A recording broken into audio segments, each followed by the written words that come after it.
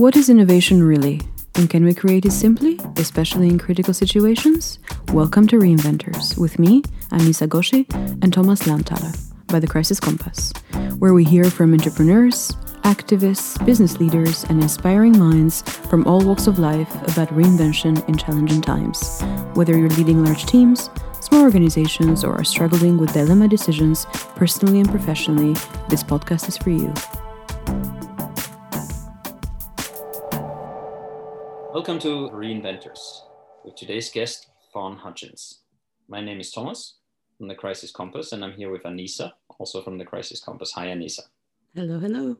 Fawn Hutchins, VP of Global Content at Money 2020, where she oversees content and campaign strategy across brands. Hi, Fawn. Welcome. Hello. Thank you for having me. Delighted to be here. It's an absolute pleasure to have you. I'd like to know a little bit more about you, but I know that Anissa there's a question that Anissa has for you. So I'll give her the word first. Shoot, Anissa. Yes, thank you so much. Fawn, it's so great to have you, really exciting, and thanks for being with us today. It's always hard to summarize long-winding journeys with many twists and turns like yours, especially also when you know the person and have been along that journey with them, as is my case and privilege with you. But you recently actually guest hosted the Open Banking Excellence's Global State of Play panel, and I think they did a pretty good job of doing that, of summarizing briefly your long career. So I'm borrowing quickly. So before discovering the world of fintech, you were an entrepreneur, retail insider, and brand builder in your roles at 82nd and First, World Retail Congress, Unwired, and EMAP, which is now Essential. You've worked with some of the world's leading brands. In fact, I'd go as far as saying you've worked with most of the world's leading brands. Would be too many to mention, but everyone would know them. You have collaborated, spoken to, and interviewed some of the most interesting, innovative, and clever individuals on the planet. And for the last couple of years, you've turned your attention and talent to working with the hottest startups in banking and finance. My first question for you is, last year, most industries needed to digitize and to do so very fast, including your own industry in the event sector. So how did the last year change the way that you conduct your business? And simultaneously, but also I think a lot of our listeners would find very interesting to hear how your clients who already operated with agility in the digital realm every single day, what challenges and adaptations did you observe them have to go through? How did they have to adapt and reinvent in the past year? Well, very good questions. Where to begin? Obviously, the pandemic was slightly disastrous for the live events industries, but it really required us to push ourselves into unknown territory and do the things that we've been talking about for a long time. We talked about digitizing for a long time, but we're busy running events and kind of never gotten around to it. And then it was like, shit, we've got to do it. We don't have a choice here. I don't want to use that overused word of 2020, but it was all about pivoting and being agile. And we had a lot of new things to learn. So, we built an entirely new digital product. We made some money from it, which was great. In a year when there wasn't a whole lot of money being made, people really liked it. And it opened a whole new world of collaboration for us, both internally and externally. And it was a great way to end the year on a high, very needed, I think. But it taught us a lot of things. And now it has become part of our strategy moving forward, because we know that the world has shifted. We know that people are consuming content in different ways, and we have to cater for that need. That's not going away. I think live events will be more important than ever, but I think people will be more selective, and they will go because what we're giving them can't be seen on a Zoom screen. But in the meantime, we still have to give them content in ways that they can access from home, because we're all still at home. So it's going to be a hybrid strategy moving forward. But in terms of your question around our clients, yes, we're very fortunate that our clients kind of live in that digital space, a lot of them, especially the young fintechs. But we also work with a lot of big incumbents, banks, et cetera, who aren't as agile. And I think the interesting story that's come out from 2020 would be partnerships, this idea around collaboration. Kind of partner or perish at this point, because everyone has something else that someone else wants, whether it's customers or the infrastructure and or trust. You know, a lot of these young challenger banks aren't as well known. You know, most of us, we may not like our banks, but we trust them to get the job done. Mm-hmm. They've been around forever. So this idea that the big and the small are having to collaborate to really answer the questions and the services that consumers need today. So it's been a really interesting journey. What really strikes me about what you're saying is certainly two things. I mean, one is that also companies and well, whether it's startup or established companies who are already considered being quite advanced and in a way a couple of steps ahead are not immune to a crisis like we've experienced last year. So even these companies are in a way forced to reinvent or look for different options and different ways. And that brings me to the second thing that I found super interesting of what you're saying is because we see the same thing. It's the corporations. It's just a different way of getting resources, of not only looking within yourself, but also finding, okay, where can I actually get what I need for this, or who and what do I have to give? What do I have to offer? So it's a very different way of looking, well, a little bit beyond your own scope and see who you could work with. And this whole collectiveness is actually a key issue in coming through crisis or situations like we've just experienced or still experiencing actually. So that's very fascinating. Did you find that there was immediately an openness there for corporations like this, or was that took that a bit of time before people opened up for that? Yeah, I think it became very apparent very quickly that it was kind of do or die. And you know, if financial service is nothing but out to win, right? It's kind of a ruthless industry. So when we first were in lockdown 1 here in the UK, we launched a campaign called FinTech's Fight Back. And we said, we really want to know what you're doing to survive. And we'd never experienced the kind of engagement with our customers that we got from this campaign. We were having people submit stories every single day talking about what they were doing to help their customers, what they were doing with partners across the industry to make sure that consumers had access to funds. I mean, you look at kind of some of the stuff that was happening in the States around the PPP loans, it was a little bit of a disaster, right? But so many amazing partnerships to make sure that money got into the hands of people who really needed it to get through difficult times. So super inspiring. And, you know, we were getting stories from all over the world. So I think it was an opportunity to make some money, which of course in financial services, no one's going to turn down, but also, you know, survival was important. And I think this idea that more than ever, the industry exists to help people, and, you know, finances is the most important thing that we're talking about in a pandemic. So how could they make this situation better for people? I think that was a bit of a wake-up call as well, which was really nice to see. Yeah, I mean, at the core of it all, there are people, and we experience this. And I mean, you said it, that it's inspiring. It also shows us that we can actually do it, and I think that's just really, yeah, it's also promising because we see new sides to each other, and it becomes also in a way a nice combination of the professional and personal sphere, which might lead me to my next question, because I said initially I'm of course I'm very curious, and listeners are also a bit about your own way, right? So Anissa mentioned already, like, probably only a few points of the achievements that you've had in your career, but when you look back, and we like to do this, well, with people we work with, I've done it personally, it's with all these turning points, these moments that, yeah, shape us in one way or the other, whether it's externally induced or our own decisions. So if you look back at your life, what would you say are some of those key turning points, and what made them turning points? So I think the first one was that I never expected to be in events, and I've now been in events for about a dozen or so years. And like Anissa, I studied international relations. I had, you know, big dreams of going to work for the UN or an NGO or the White House, and that just didn't happen. I was finishing my master's degree right when the 2008 crisis hit. I remember spending about 6 months putting over 300 job applications in about 13 different countries related to my degree. with no impact, which was, you know, a wake-up call for me. Like, you've got to pay your bills, so what can you do in the meantime? And I had to survive. So I saw a job advert for events in production. I was like, okay, I can research, I can write, I'm good with people, I can do this. And I did. But of course, I thought it was going to be short term. I didn't think this was going to be my career. But every step of the way, when I tried to leave events, it was like the other doors just weren't opening for me. So I kind of had to accept that this might have not have been the career that I would have chosen for myself, but it chose me.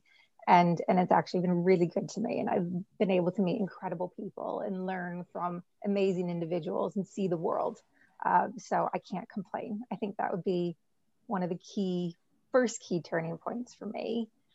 And then there was probably a 6-week period when I was 27 when I had to start over completely.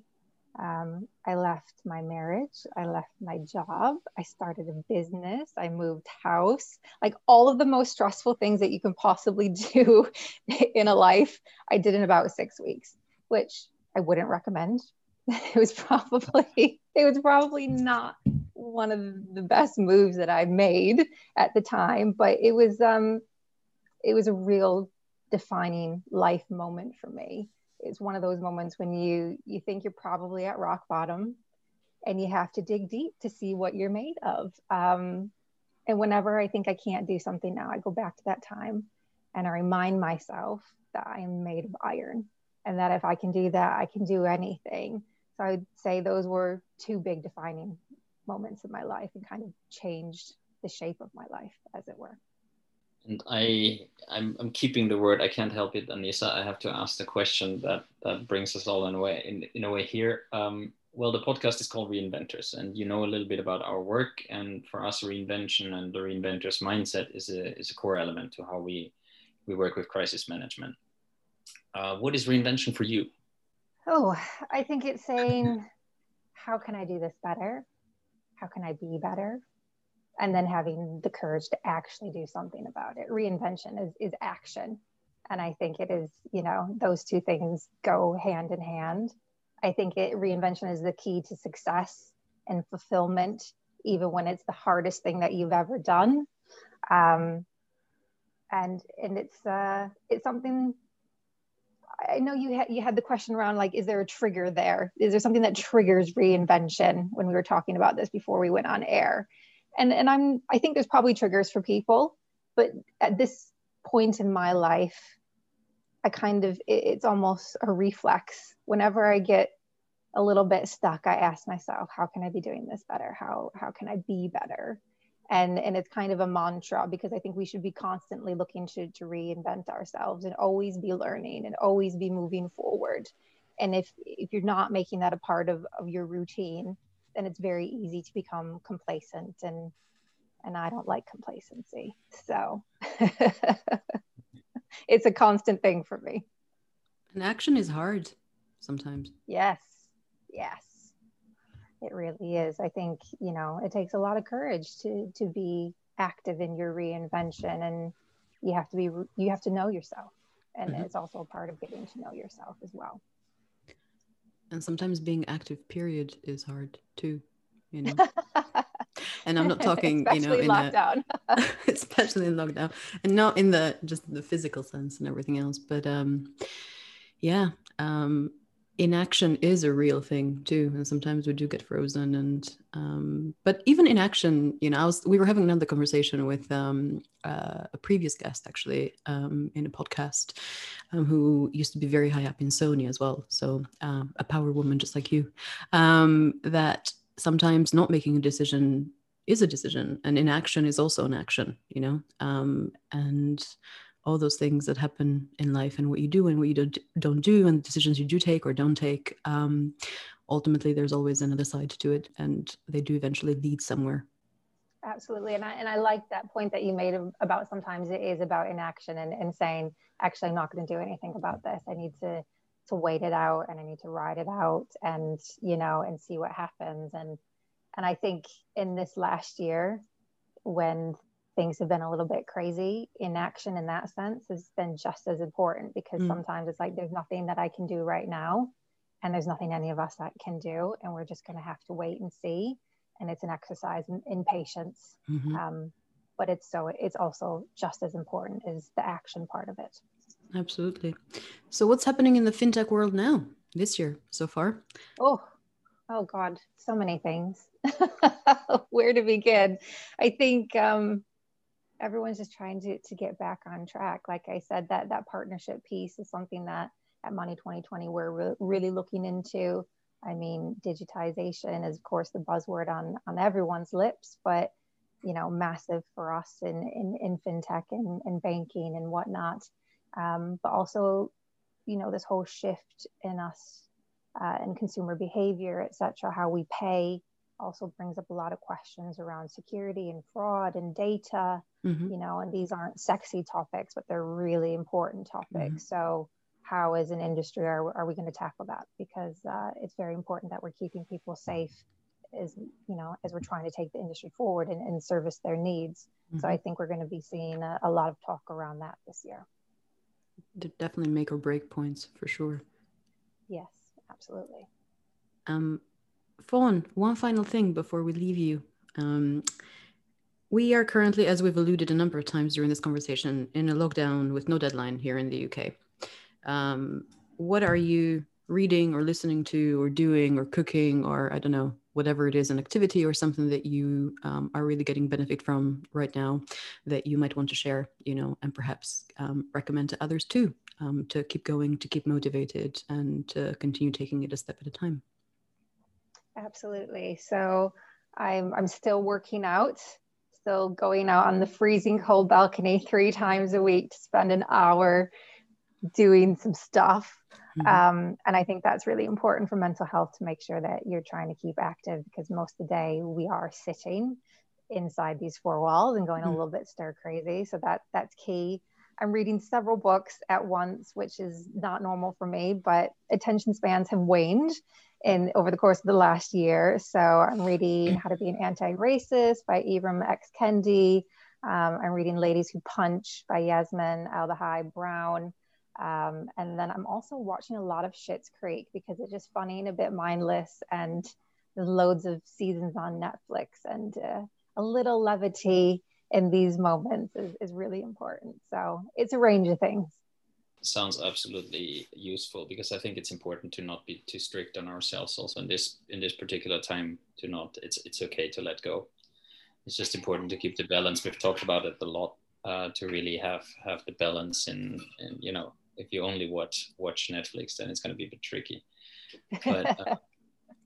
But yeah, it gets a bit boring, all the Netflix. So you got to do something else. Exactly. I mean, you said there's the balcony, and there's, meanwhile, I think many people who give tips on how you can work out at home if you can't leave. If you're not as lucky as we in Norway are, we still have so much forest that you basically just go outside the door and you still can't bother anybody. So it's not everybody has that luxury. So there's lots of tips. We're jealous. Definitely jealous. You said it's the last question, but I have one last question. I'm just so curious. Is that okay? Go for it. What would you, if there was one tip you could give your younger self back in time? You could pick the time and date and whatever. What would it be? I think it would have to be boundaries. This is something that I've really been working on over the past year, especially as we're at home. And, normally I give everything to my work, and I'm kind of okay with it because, the events industry is not for the faint-hearted. On-site days usually run 20 hours long. You're in high heels, and it's been nice to a lot of people for a very long time. So this year in particular has really taught me about boundaries. And I think if I was to say to my younger self, implement those earlier, make sure you have a better work-life balance earlier, make sure that you let the right people in earlier, and trust the right people, these would have benefited me. So boundaries is the key word, I think. That's an excellent tip. Fawn Hutchins, VP of Global Content at Money 2020. Where can people find out about Money 2020? Website, money2020.com. Everything that you need to know is there, and you can find me on LinkedIn. It was an absolute pleasure to have you on our show. Thanks a lot for sharing your insights and your experience and your life story. If you enjoyed the podcast, please subscribe. We're on all different platforms, Apple, Spotify. You'll find it also on our homepage, www.thecrisiscompass.com. And if you like it, you can even give us a review or leave a comment or get in touch with us. We're looking forward to hearing from you, and please tune in the next episode.